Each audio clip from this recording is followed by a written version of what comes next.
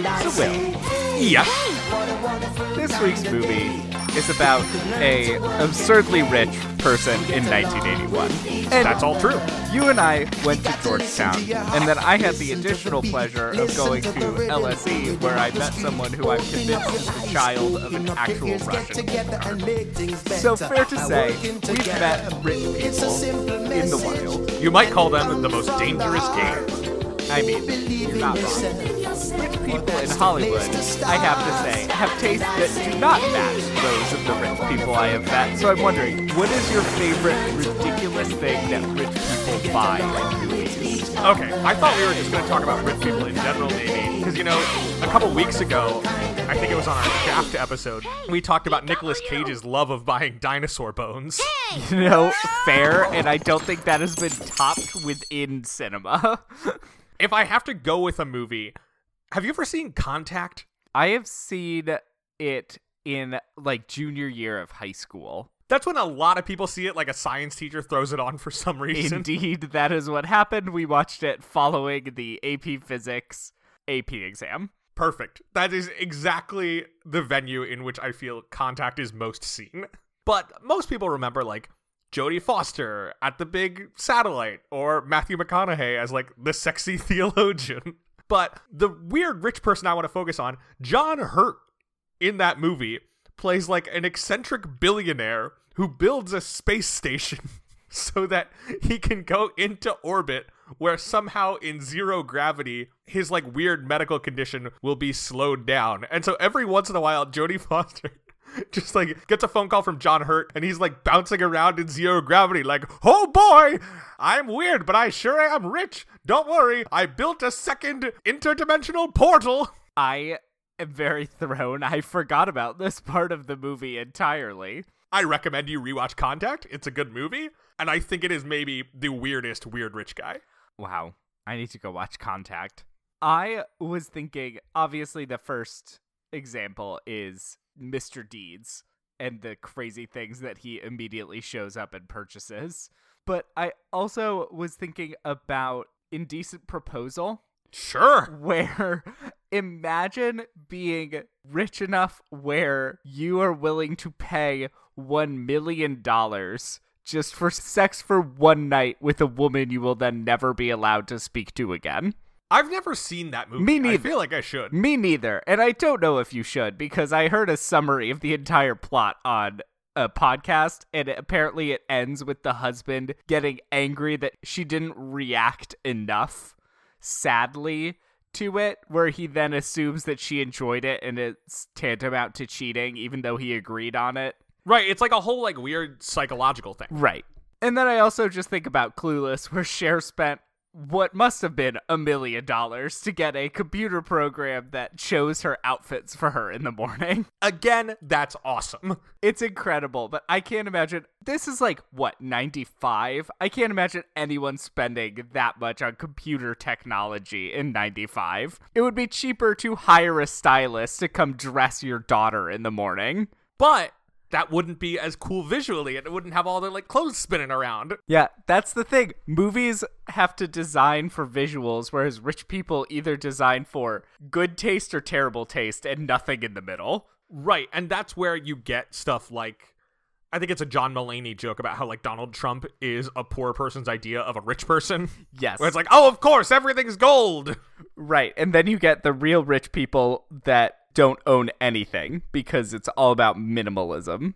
Right. It's showing off how little you need. I think minimalism should be fully over. I think it is time to embrace maximalism. Well, all the toys standing around the walls of my apartment would agree with you, so I guess I'm up on the trend. Just a celebration of life and color is what we need as the next design trend. So everything should look like the house from The Good Place? Yeah, or not less clowny.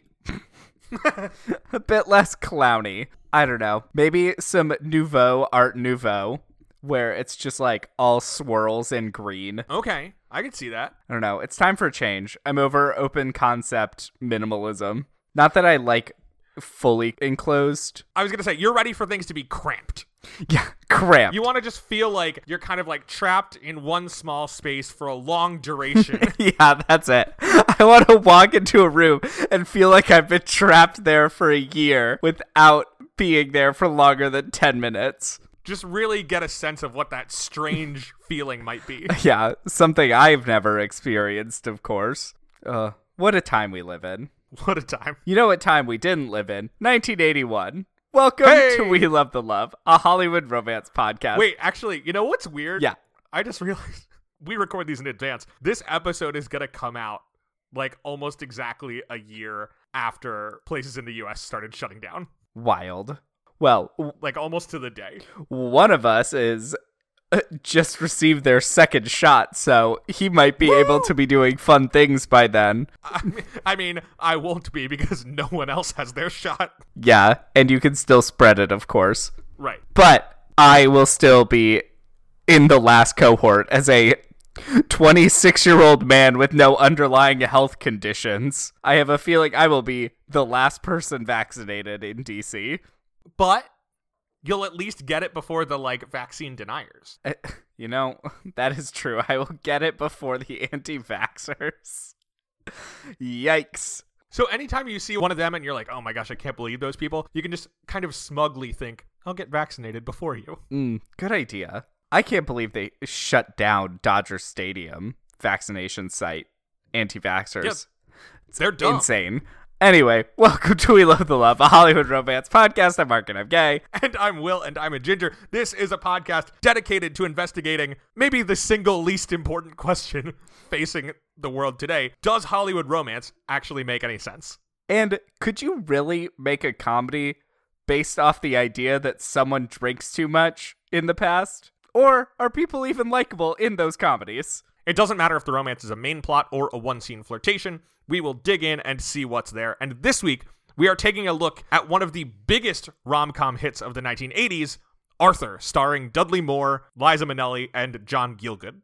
This movie genuinely confused me because the joke just seemed to be that he was drunk. I mean, that's one of the jokes. There are other jokes, but it was just like so much of the movie was him slurring that it felt old to me by the end. Yes, I think that, in a lot of scenes, the first joke is the worst one, because the first joke is usually him walking in it, emphasizing how drunk he is for the people he's starting to interact with. Yeah. But then it would usually spin in different directions. Like, in the best version of it, when Susan's father comes in, the first joke is just about how drunk Arthur is, but then it turns into this whole bit with a taxidermied moose, and I love every minute of it. That is true. I can't wait to talk about Susan's father. Oh my goodness. So yeah, I mean, I think that's a big part of it, where, like various substance abuse comedies, the jokes where that's the only thing going on aren't particularly interesting, but the hope is that they create opportunities for other kinds of humor. Right. And I like wordplay, but the thing I like more seems to be snappy wordplay. And when you're playing a drunk character, it's hard to do the rapid fire. I guess coming off of His Girl Friday, which I believe was our last episode, the pace I think so. Slowed down a touch.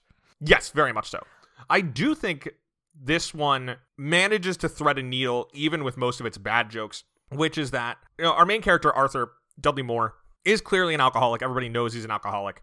And that's clearly driven a lot by a certain sense of shame. Yeah. That he's masking with alcohol and also with this relentless joke telling that he always laughs at a little too loudly and a little too vigorously. And half the time, the people that he's talking to are like, okay, that was a pretty good joke. And half the time, they're like, what the heck are you talking about? And he's laughing anyway. And I think for the most part, some of those map onto how the audience is feeling. So there's sometimes where he's laughing at what he thinks is a joke. And you can be like, I recognize that there's the structure of a joke there, but I didn't love it. But the way the character is set up, it doesn't matter if I liked the joke. Yeah. I have struggled a lot with any sort of substance comedy where... Sure, that's fair. The center, I don't know. I just can't get on board in general. I've found... I don't know. It's not like I've had direct personal suffering with alcohol, but the idea of a joke just being that someone is an alcoholic, even if sometimes it's treated seriously, I don't really enjoy as much, and it kind of turns me off. And then also this movie falls into the trap that a lot of old movies do, which is someone drinks and drives, which to me is just the height of recklessness and irresponsibility, and I do not enjoy seeing it. It just makes me angry. He's also drinking hard liquor out of a bottle. He is drinking. It is maybe the worst drinking and driving we've seen in a movie. Certainly since, like, Sideways. Yeah, it's so stressful. I texted Will during this movie that the anti-drinking and driving, as well as the anti-smoking campaigns, must be the most successful public health campaigns because my mind is so warped against them. It runs so deep. I mean, that's good. Those are bad things. Yeah, it's great. I'm very impressed with how they managed to do this in what seems to be like 20 years. Because talking to my parents, they seem to be the first generation that taught their children that drinking and driving is bad. They didn't see it as that big of a deal when they were younger. Yeah, the big, like, public awareness campaigns on that started in the 1980s. Yeah. I'm watching The Nanny, and people keep smoking inside, which still just throws me off. I think people smoked inside in this, too. I just can't imagine. I mean, I remember, like, smoking sections in restaurants. Yeah, I remember that too, but I still thought it was so gross back then. And I probably hated it even more because my grandfather used to smoke, so we would have to sit in the smoking section, which is that is unfortunate. A very unfortunate place to have to sit. I read a really interesting piece by Bob Mondello from NPR that he wrote when the 2011 remake of this movie came out. And he talked a lot about how the portrayal of alcohol has changed in film over the decades. And he marked Animal House, which is 1978, as the big turning point where alcohol on screen starts getting portrayed as like, oh, it's funny that they're drunk. And that being a real shift. Arthur's coming out in the wake of that. Mm-hmm. And it kind of feels like part of it is like, how far can we push this before it becomes pathetic? And then that's part of the point, is that it becomes pathetic. Right.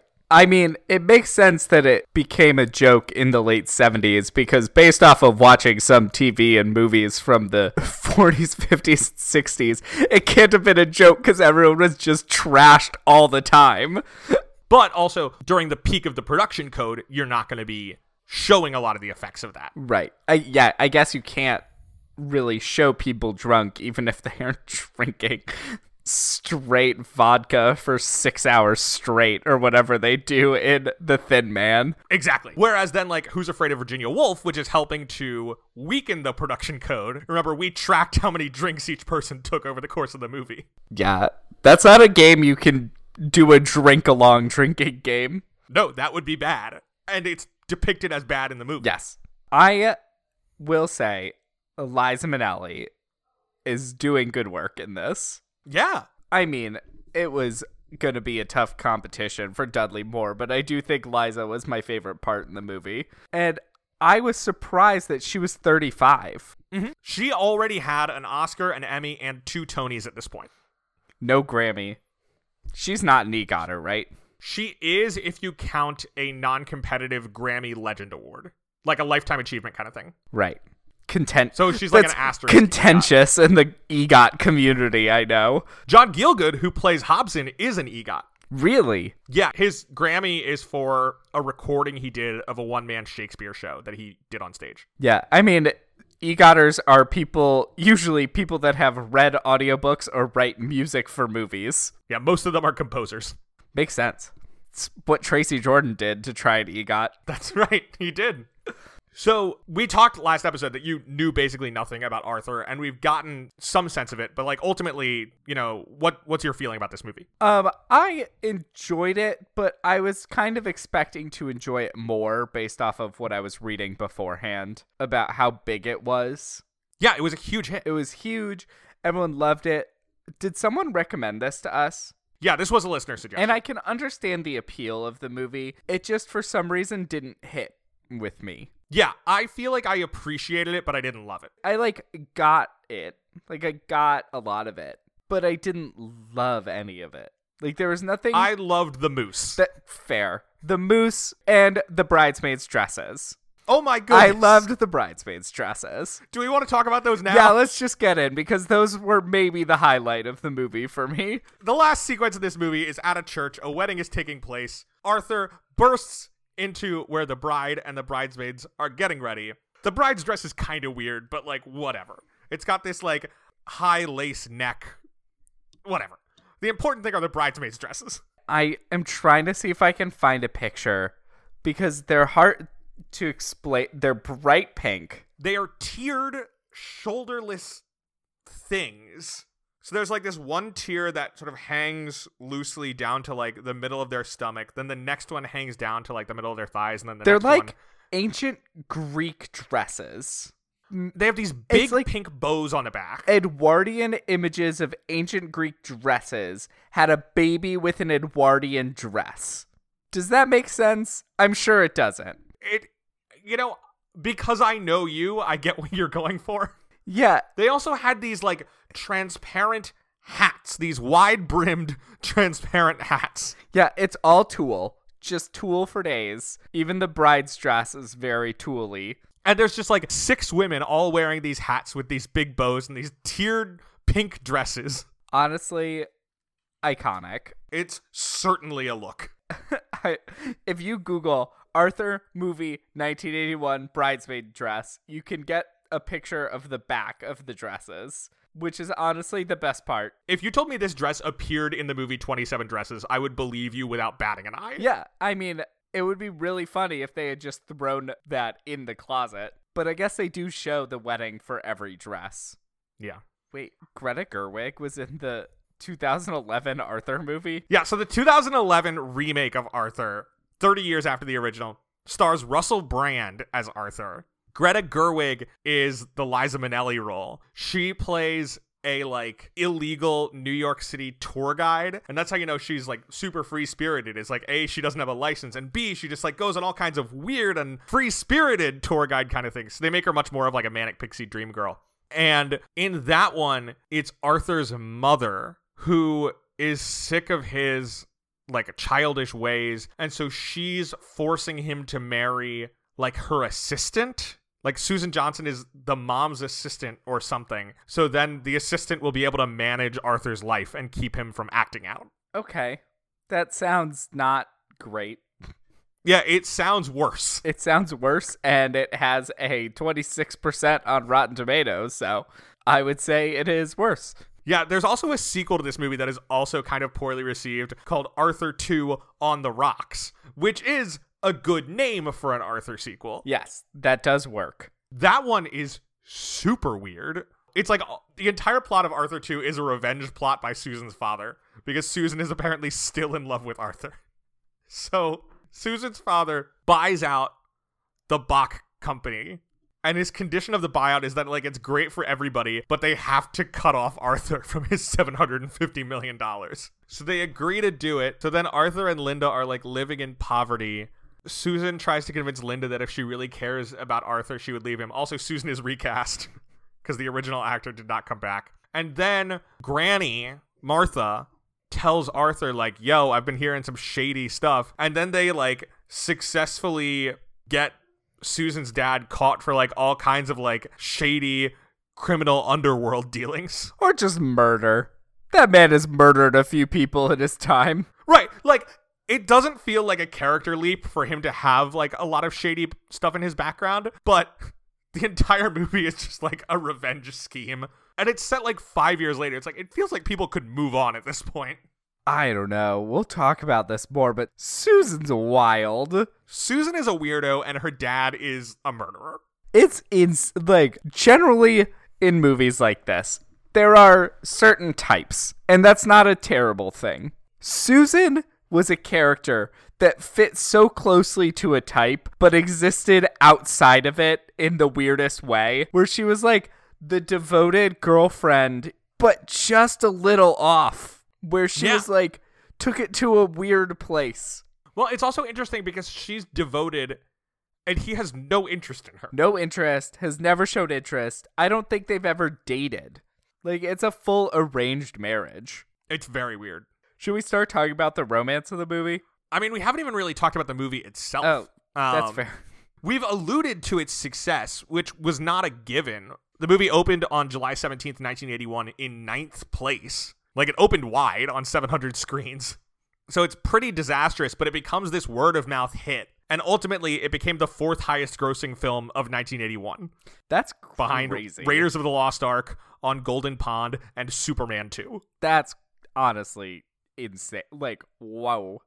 That's wild. Yeah. It won 2 Oscars for Best Supporting Actor for John Gielgud as Hobson, and for Best Original Song for Arthur's Theme, which was number 1 on the Billboard Hot 100 for 3 weeks. Written by Bruce Bacharach, sung by Christopher Cross, baby. Yeah. It is wild. When you get caught between the moon and New York City. Like, when they got to that line, honestly, I was thriving. I was like, this is insane. I love it. I'm obsessed. The song's pretty good. When you get caught between the moon and New York City. That's the first line they wrote. They started with that and built the song around it. Oh, completely. No, I know that for a fact. Oh, really? Yes. I just love, what is the full title? It's Arthur's Theme, parentheses. Arthur's Theme, parentheses, Best That You Can Do. And I feel like they don't really sing Best That You Can Do much in the song. I like the idea that that's like what they handed in when they were asked to submit a song. Here, it's the best that we could do. Or at least, like, somebody was like, look, we need a song. It is true that, like, Christopher Cross was originally hired to do the music, but the director, Steve Gordon, was like, Christopher Cross has never written a score. So they hired Bacharach to write the score, and they were like, Cross, you focus on the song. And so I like the idea that they handed him just directions, and they were like, here, please write Arthur's theme, do the best that you could do. And they, like, wrote that at the top of a sheet of paper, like, to do, Arthur's theme, parentheses, best that you can do. And he handed that same sheet back in with music attached to it. And they're like, I guess this is what the song is called.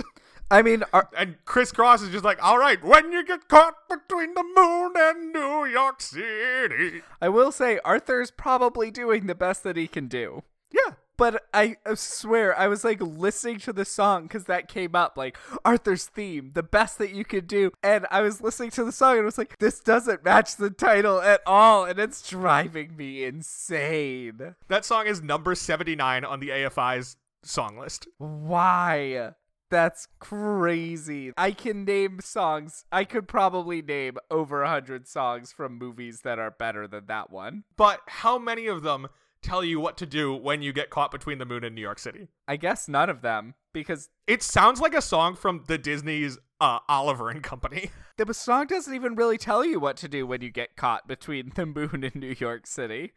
You fall in love. I guess. I just did not get that song at all. It's nominated for 2 other Oscars. Best Actor for Dudley Moore, who lost to Henry Fonda in On Golden Pond, and Best Original Screenplay, which they lost to Chariots of Fire, which went on to win Best Picture, of course. Oh my god. I'm scrolling through the songs because I didn't believe you, and let me name some of the songs that are after this. Like, ranked lower? Ranked lower. I've Had the Time of My Life from Dirty Dancing. That's insane. That should be like a top 10 song. Putting on the Ritz from Young Frankenstein. Lose Yourself from 8 Mile, which I don't love, but I will say is a better song. Ain't Too Proud to Beg by The Temptations. And then All That Jazz and Hakuna Matata. And Old Time Rock and Roll.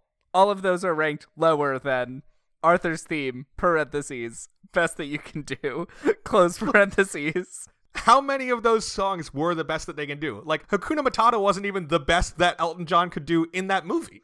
You know, I mean, I feel like a crazy person. The song right before it is 9 to 5, so at least they got that right. It is better than Arthur's Theme, parentheses, best that you could do, close parentheses. The song also won the Golden Globe for Original Song. Dudley Moore won a Golden Globe for this. John Gielgud did. Liza Minnelli was nominated, and they won the Golden Globe for Best Picture, Musical, or Comedy. I feel so over the Golden Globes after this. Here's the thing. The Golden Globes are always nonsense, and I feel like every year people are thrown off by the Golden Globes being nonsense. I know, but I'm just like, why do we still give them this much power? Because they're on TV. I mean, yeah, it is true that they are on TV. Like, the actual reason the Golden Globes usually matter, and a little hazy on the calendar this year. Actually, by the time this episode comes out, the Globes will have already happened. We'll know who won. But the reason they normally matter is that the ceremony usually happens like right before Oscar nominations open up. So it's not that they directly affect people, but like sometimes, people see Meryl Streep give a big anti-Trump speech at the Golden Globes, and they're like, yeah, sure, I'll nominate her for an Oscar for Florence Foster Jenkins. Oh, yikes. Also, they provide, like, free-flow alcohol at the Golden Globes, which they don't at other award shows. Right, which is the other appeal. They do a good job of making it fun for the celebrities, so then they want to go. Right, but yeah, they are, like, 80 people. Like, there are fewer members of the Hollywood Foreign Press Association than there are listeners to this podcast. But Will, we have millions of listeners, so I don't know what you could mean. Anyway, Arthur. Yeah, I mean, I could keep talking about some of the people involved in this. Dudley Moore comes out of, like, British satire in the 1960s. John Gielgud had been this, like, classically trained Shakespearean actor. Like I said, his EGOT comes in part from a Grammy for a Shakespeare recording. I think one of the interesting and kind of sad things about this movie is it's written and directed by Steve Gordon. This is the only movie he ever directed because he died of a heart attack a year after this movie came out, and he was only 44 years old. That's so upsetting. I feel like I would have loved to see more work from him. Yeah, it's the kind of thing of like, I enjoyed enough about this movie that I would be very happy to see more from him, especially like during the comedy boom of the 1980s. Right, because, I mean, if this is his first movie, I think that he could definitely produce something even better, because this movie does have its moments, but that's upsetting. Yeah. Now, before we get into the main thing, I want to just tell you one last thing, which is if you look at the poster for this film, you'll see the tagline. And can you look up the poster for Arthur? Yeah, I'm pulling it up now. The bathtub one or the blue car one? Bathtub? It should be on either, but if you look at the bathtub one, the tagline is stretched across the top of the poster. Don't you wish you were Arthur? And I was just wondering what your answer is to that, Mark. Don't you wish you were Arthur? I mean, the money seems nice, but the debilitating alcoholism that affects your work and personal life seems like trouble. Yeah, it is a bizarre tagline for a movie about a raging alcoholic who has like no meaningful personal connections except for the butler. And the movie's not like, the movie is making you aware that his alcoholism is the root of his problems. Right. It's a very strange tagline. They had a real hard time marketing this movie. Apparently, they threw out like 6 different marketing campaigns before landing on this bad one. And so it's like when you look at that tagline and you realize that the trailer is structured around that idea too, but full of scenes of him being an alcoholic, you're like, yeah, I understand why this movie opened in 9th place. Yeah, I can imagine this movie was difficult to advertise, and I can also imagine that is the best that they could do. Don't you wish you were Arthur, parentheses, the best that you can do. The best that you can do. That should be the tagline of the movie too, just best that we can do.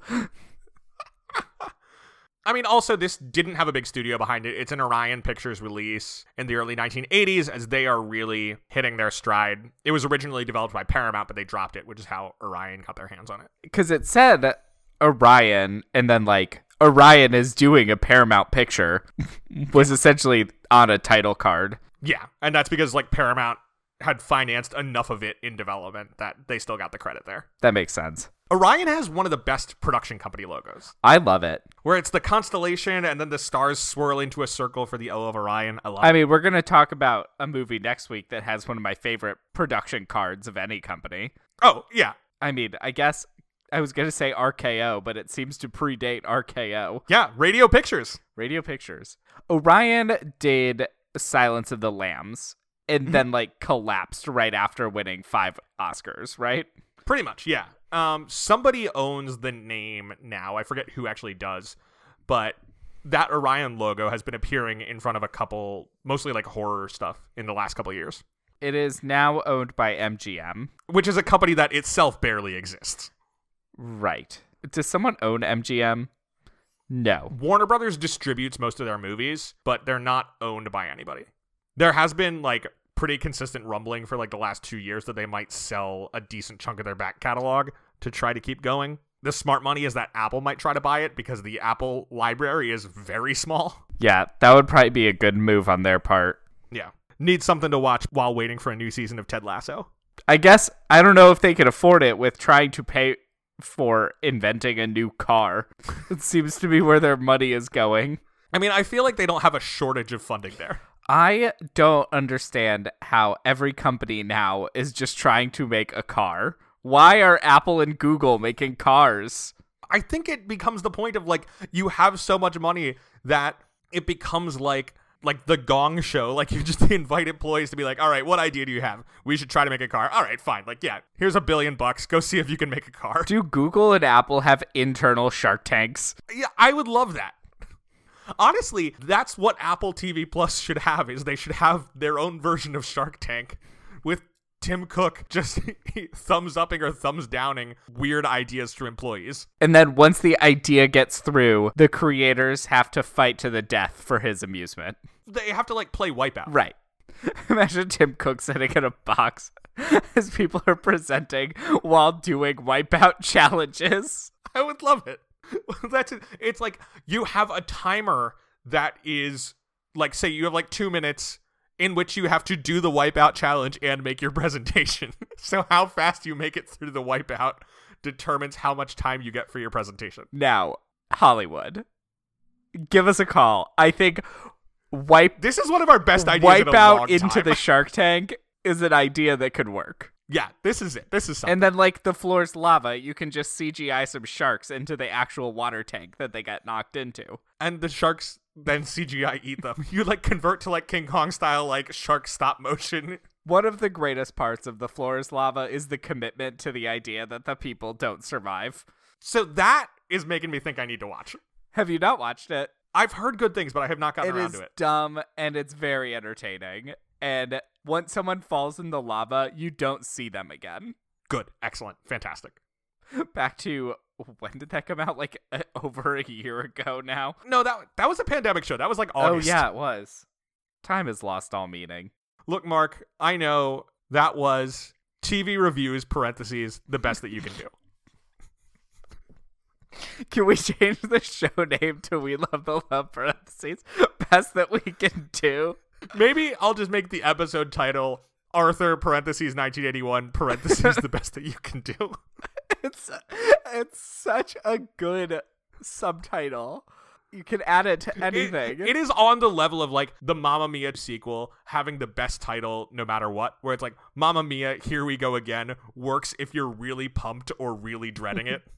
It's maybe the best sequel name, and it was just gifted to them on a platter. Mamma Mia 3 is where you're going to struggle. Well, you just call it Mama Threa and be done with it. Mama Threa. To Mama, to Mia. Mamma Mia, Tokyo Drift. I mean, honestly, love it. I assume someone has made this joke. Oh, I'm sure. Anyway, should we start talking about the romance of Arthur? Yeah, I think that's fine. All right. So every week we break down the romantic plotline of the film into 5 key points. Will, what is point number 1? Okay, so I tried to kind of laser focus in on stuff that is defensively romance. So I'm skipping, like, the opening sequence of the movie where we're introduced to Arthur riding around in his car, just, like, drinking, picking up sex workers. Like, that's where we find out a lot of our backstory with him. But I'm skipping instead to the morning after that. Point number 1, Arthur has a meeting with his father. I'm not going to marry her.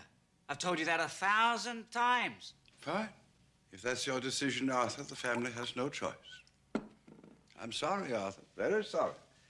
But as of this moment, you are cut off. You mean cut off from you and grandmother and the family? You don't mean cut off from The money, Arthur. Who is very scary Yes. and has arranged a marriage for him. Right, like you said earlier, this is a straight-up arranged marriage. Arthur is, like, old money, and he's going to be set up to marry Susan Johnson, who is obsessed with him. She's new money, though. Like, her dad grew up poor and murdered his way to wealth. Right. Arthur doesn't seem to have a mom. Yeah, for whatever reason, Arthur's mom isn't in the picture. He was basically raised by John Gielgud Hobson, his butler, but he is very much a, like, man-child who drinks all day and plays with his toy trains. And he owns a throne, and honestly, that bathtub is, like, if I was rich and could afford one thing out of his apartment, I would want that bathtub. It's a pretty great bathtub, and it has the, like, intercom attached to it, too, so you can demand things. Yeah, it's big enough that I could actually lay all the way down comfortably, I feel. That's the real luxury for you. Yeah, I do not fit in most bathtubs, so every time I'm slightly disappointed because I can't get perfectly comfortable. Well, you know, Mark, it's a bath, parentheses, the best that you can do. So, Arthur is being arranged to marry Susan, and then he goes shopping at Bergdorf Goodman. It's noteworthy that, like, the real leverage over Arthur is that he's told repeatedly he needs to marry Susan or else he'll be cut off. Oh, right. He will lose access to his $750 million. Right, and at one point when he's meeting with his dad, he's prepared to walk out and say, like, fine, cut me off, until his dad points out exactly how much money he's giving up. Yeah, so he's like, you'll be cut off for your money, and then when the dad drops in $750 million, Arthur is reeled back in, which, you know, that is not a insubstantial sum. Sometimes we watch these movies and you always do some research of like, okay, what is $50 now? With $750 million, even 40 years later, you're like, yeah, that's a heck of a lot of money. I did look it up, and I want you to guess. Is it over $1 billion? Yes. Okay. Is it over $2 billion? It is more money than you would expect. How much is it? $21.6 billion. So that is more money than I would expect. Yeah. That seems wrong. That does seem wrong. I mean, I guess you're going based off of cost with inflation. So things that cost that much back then instead of just like wealth. But still, his money alone, like his inheritance, is billions today. So a lot of money we're talking about. So he agrees that he'll marry Susan, and his dad's like, great, the wedding is set for 1 month from today. I also do love that it's a situation where he has to marry Susan not for money to save the family. Like, right, it's purely for himself. It's purely to make him grow up. Most of the time, I feel like in these movies, the trope of the old money trying to marry new money to save the family. But the family's fine here. It's just Arthur that's a mess. But he goes shopping at Bergdorf Goodman, and this is where we meet Linda. So Liza Minnelli walks into this movie wearing a bright yellow coat with a matching bright yellow duffel bag and a red cowboy hat. Her outfit She is the in this most movie, conspicuous person. Yeah, she is. She does not blend in. She did not dress for shoplifting. No. I do love that they like really put her in colors when everyone else, including Arthur, is fairly drab. I also like that they do that without her becoming like the manic pixie dream girl, because it's one thing when that happens in like 2010 and it's somebody in like sparkly overalls and it's the Greta Gerwig character in the 2011 remake, right, where it's like, I'm doing the like edgy version of the New York City tour, but it's just like she is a normal person like working in a diner, not like saying profound things about rethinking your life. She just has these different colors in part because she like represents an alternative version of life that isn't total nonsense. Right. It's not that she's, the perfect girl. She's just a struggling actress in Queens who works as a waitress at a diner, lives with her dad, and is generally happy, and does some stealing in the most conspicuous outfit. But as Arthur points out, it's almost the perfect crime because women don't wear ties. Well, some do. It's not quite the perfect crime. Like, that's another good conversation where they ultimately land on the perfect crime would be a woman murdering a tie. Right. John Gielgud is fun in He this. is very fun. I did not expect him to die. Yeah. That was a he twist. Originally turned down the movie because he thought it was too smutty and vulgar, and then they offered to double his salary, and he said, okay, I'll do this movie. We all have our number, Will. What's funny is, like, in all the reading about making the movie, he apparently, like, very much did not get the jokes, even with his own character, where the joke is always that he's, like, entirely deadpan. And so he would do takes and then turn around to Steve Gordon and be like, was that funny, or do we need to do it again? I mean, that sounds like good casting then. Right. He didn't have to do as much acting. He just was. He just was what they needed. So anyway, like we said, Linda steals this tie, and Arthur notices it and is kind of captivated by it. So he and Hobson follow the store detective out as he's tracking Linda down the street. The store guard who has a badge. And he accosts Linda on the street and is like, hey, you stole a tie, what the heck? And Arthur decides to like jump in and lie for her and with her, being like, oh, hey, honey, did you not put that tie at the register to be bought by me? Like, what the heck? And she's like, oh, I was so silly. I do love that she is like trying to call the police on the security guard. Yeah, like she is ready to pull her own bluff. Right. She is gonna lie her way out of it, even if Arthur doesn't show up. But Arthur successfully helps, in part by just saying, like, hey, store guard, like, you know me, I'm Arthur Bach. Just go back, add it to my bill, no worries. Right. And, you know, he can afford it because he has billions of dollars. He throws around money meaninglessly. At one point, he orders 13 of the same sweater, and when asked why he got the same color, he says, I don't like sweaters, which isn't even true, because he wears a lot of good sweaters in this movie. Yeah, he's not the most consistent character. And so then they get flirty, and she gives him her number. Yeah, he successfully convinces her, like, this is fun, let's hang out. Linda then gets on the bus to go to Queens. True story, Liza Minnelli was not paying attention on one take and got on a real bus instead of the one for the movie. Oh, boy. She was probably distracted thinking about the time she cheated on Martin Scorsese with Baryshnikov while she had been cheating on her husband with Martin Scorsese. That is a thing that happened. I found that out today, and that is a wild story. She's lived a life. She has lived a life. Not the happiest life, but she has lived a good life. So I think this takes us to point number 2. Yeah, they go on a date.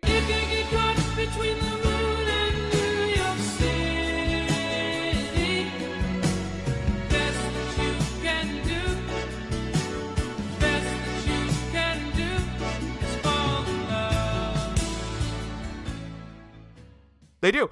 Linda has told her dad a little bit about Arthur. Her dad is great. Her dad is very funny.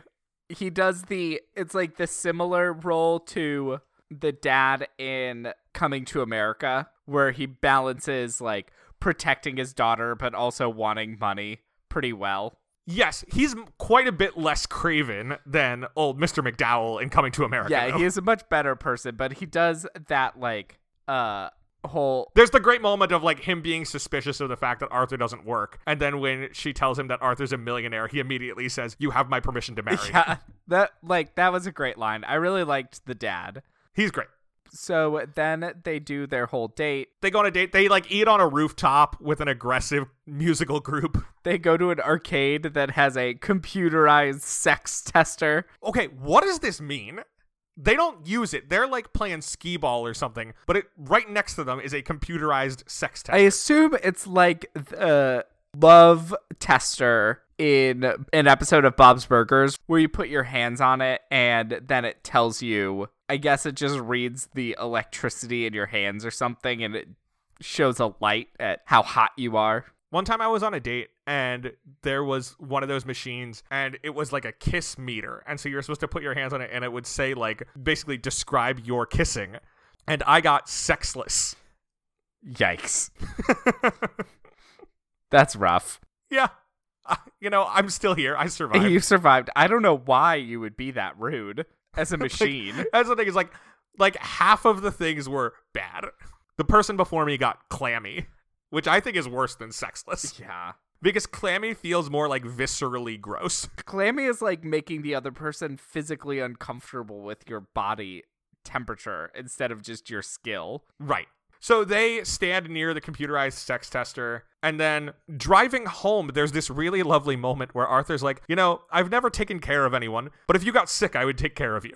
And you're kind of like, I don't know that I trust Arthur to take care of a sick person, but this is a very sweet moment. Right. I would not want him to take care of me, but it is a sign of growth. Although we do see later in the movie that he does do a really good job of taking care of Hobson. Yeah, that is true. But it is the first sign of actual growth out of Arthur. Right. It is Arthur learning to care for people besides himself. And he has a hard time getting there in part because most other people in his life have not really cared about him all that much. Yeah, it's not entirely his fault that he is this messed up. He has a very contentious relationship with his father. And even his grandma, who he meets the next day, he's met her before, but like, meets up with the next day, has a weird relationship too. Martha is a heck of a character. I love Martha, but she is wild. So Martha is Arthur's grandmother, and she also is like, if you don't marry Susan, we will cut you off. But you should then bang Linda on the side. Like, have fun. Sex is great. I'm Arthur's grandma Martha, and I love sex. Yeah, I do love that she was like, I do not see the problem here. You will still be in love with Linda. You will still be with Linda. You just have to marry Susan. What's the disconnect? She also has the weirdest decor in her house. Well, again, it's just weird rich people.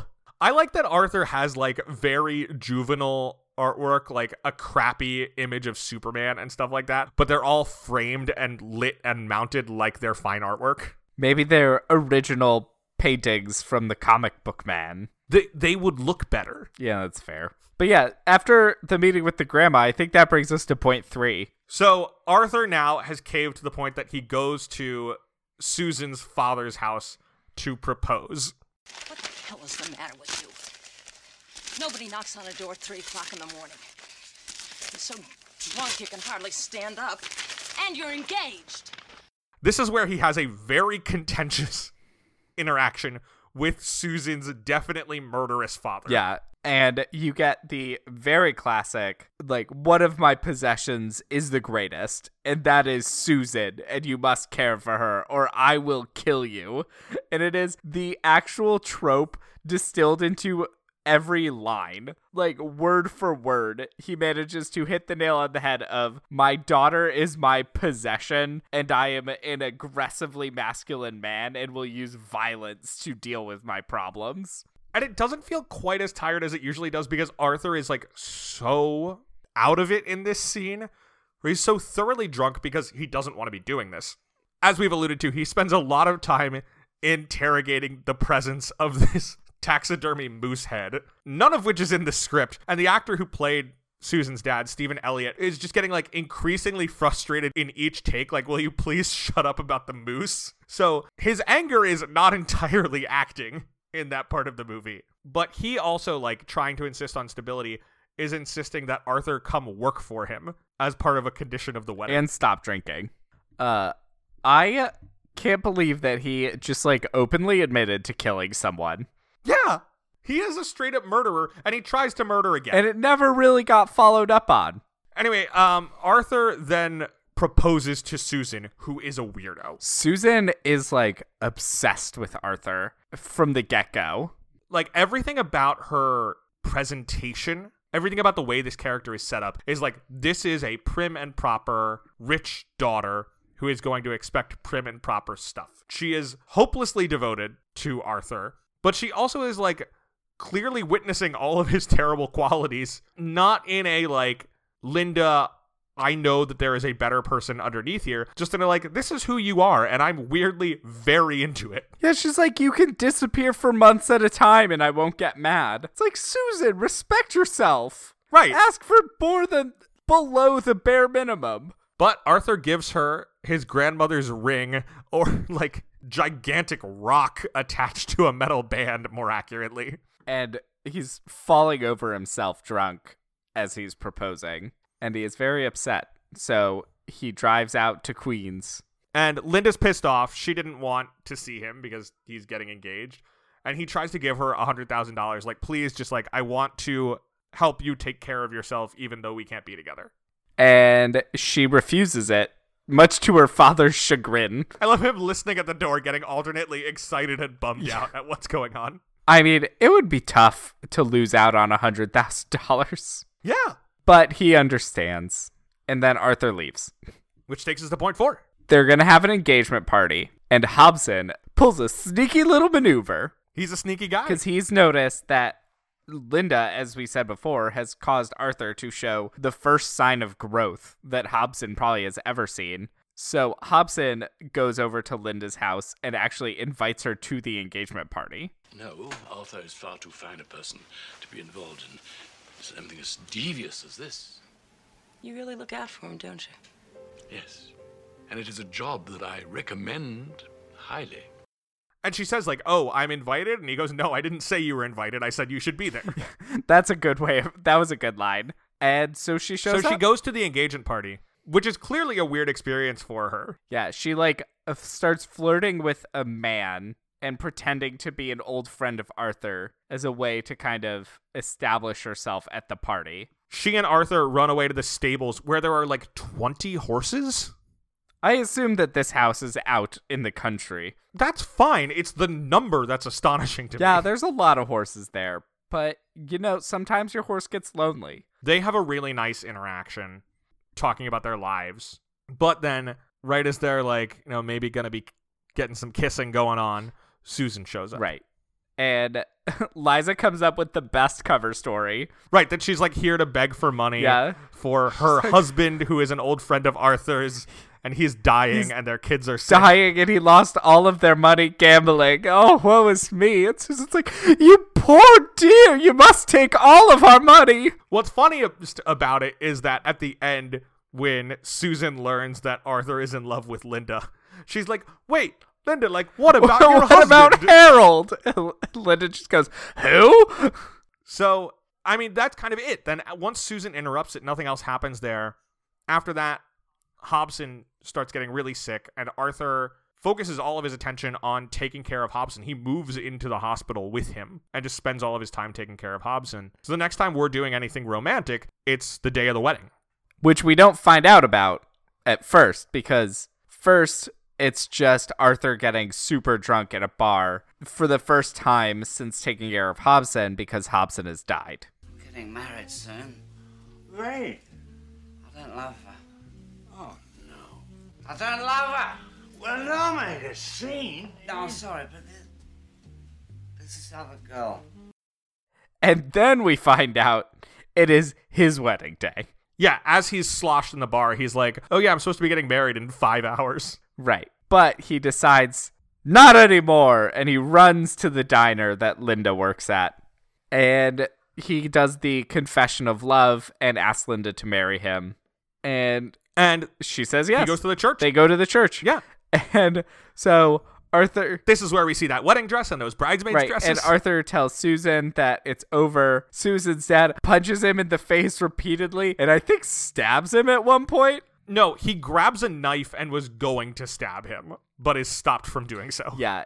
So like, Susan's dad was gonna murder Arthur almost died, but then everyone clears out of the church except for Arthur and Linda, who have a nice moment. Yeah, they have a sort of impromptu exchange of vows. Linda asks him, do you promise to love me and obey me and be a good boy? And then they go outside, and Arthur's grandmother tries one more time to persuade him. Or like, no, his grandmother's like, I refuse to have a Bach be poor. You can keep your money. And there's some back and forth about whether or not they'll take it, but ultimately they take the money. Right, and they all live happily ever after. Yeah, so it's nice that Granny's classism saves Arthur and Linda from living in poverty. Which Arthur was adjusting to the idea of and was willing to accept to be with Linda. Right. All right, Will, after watching all of this movie, do you find the romance of Arthur believable? I find it sweet. I don't know that I find it believable. You mean you don't think that Arthur and Linda would be ready to get married after one date and then 2 drunken conversations? And then I think several weeks of no interaction. Yeah. Is wild. Yeah, it's a very short timeline. And of course the whole movie takes place in a month. And for most of that, he's taking care of his dying butler.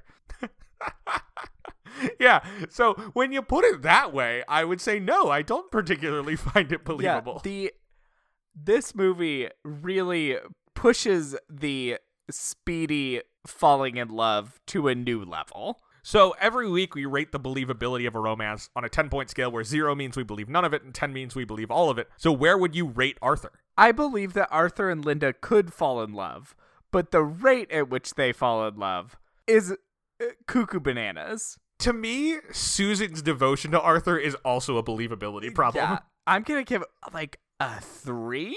I was also thinking a 3. Do you think that Arthur or Linda is dateable? Arthur, no. Because I think that the things that would make him frustrating to date, also, it frankly go beyond his alcoholism. Yeah, there's definitely a lot there that is a problem. You know, I appreciate somebody who likes to tell a joke, but Arthur is too into his own jokes. Yeah, I mean, I definitely did not laugh at some of his jokes because he laughed at them too much. Right.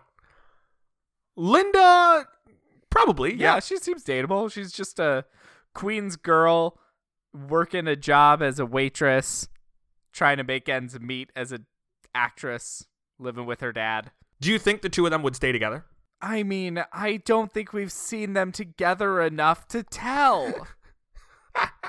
I mean, that one date was pretty nice. Yeah, their one good interaction was good, but literally we saw one date, so it's tough. But sure, why not? It is hard to judge. Depends on how good the prenup is. If you did have to choose one person in this movie to date, who would you choose? So I think the answer is Martha, the grandmother. Yeah.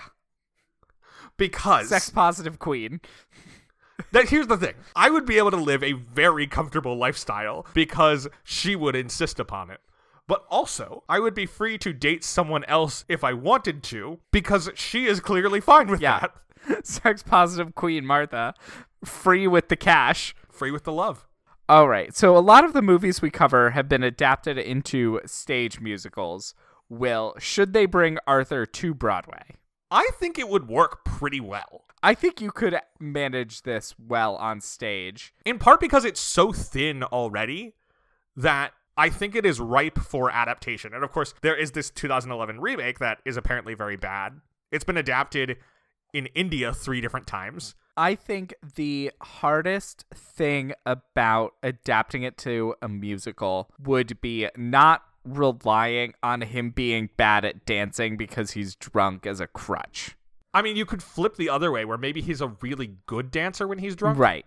Something like that. But just, I can easily picture a musical leaning too much into that of like, oh, ho, ho, he can't dance even though everyone else is.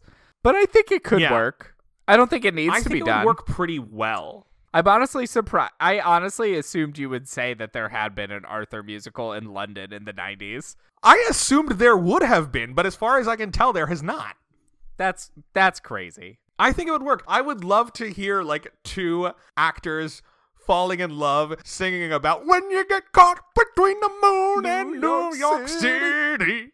I think you could make it work, but again, I don't know if it needs to be done. Arthur the musical, parentheses, the best that you can do. All right. I think that's about it for Arthur. Well, next week we are going to take a very different tack. A hard U-turn, I'd say.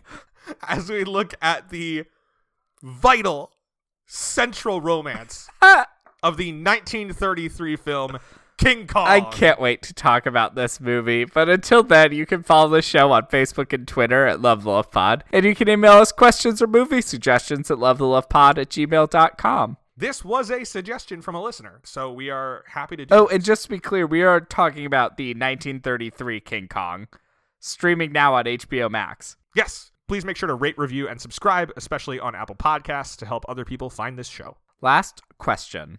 What is the best piece of dating advice we got from Arthur? I think you should get caught between the moon and New York City. Which I guess means, like, fly a plane above New York? Or a helicopter? Yeah, a helicopter at night over New York. Okay. Great place to flirt. Famously quiet environment where you can really bond. Yeah. I don't know. Going with Martha, I think that you should be open to whatever arrangement makes you and your partner the happiest. Be that an open relationship like Martha suggests or otherwise. Well, until next time, I'm a ginger. And I'm gay. So between the two of us, we know everything there is to know about romance. Bye. Bye now. Hey, what a wonderful kind of day. If you could learn to work and play and get along with each other. You got to listen to your heart, listen to the beat, listen to the rhythm.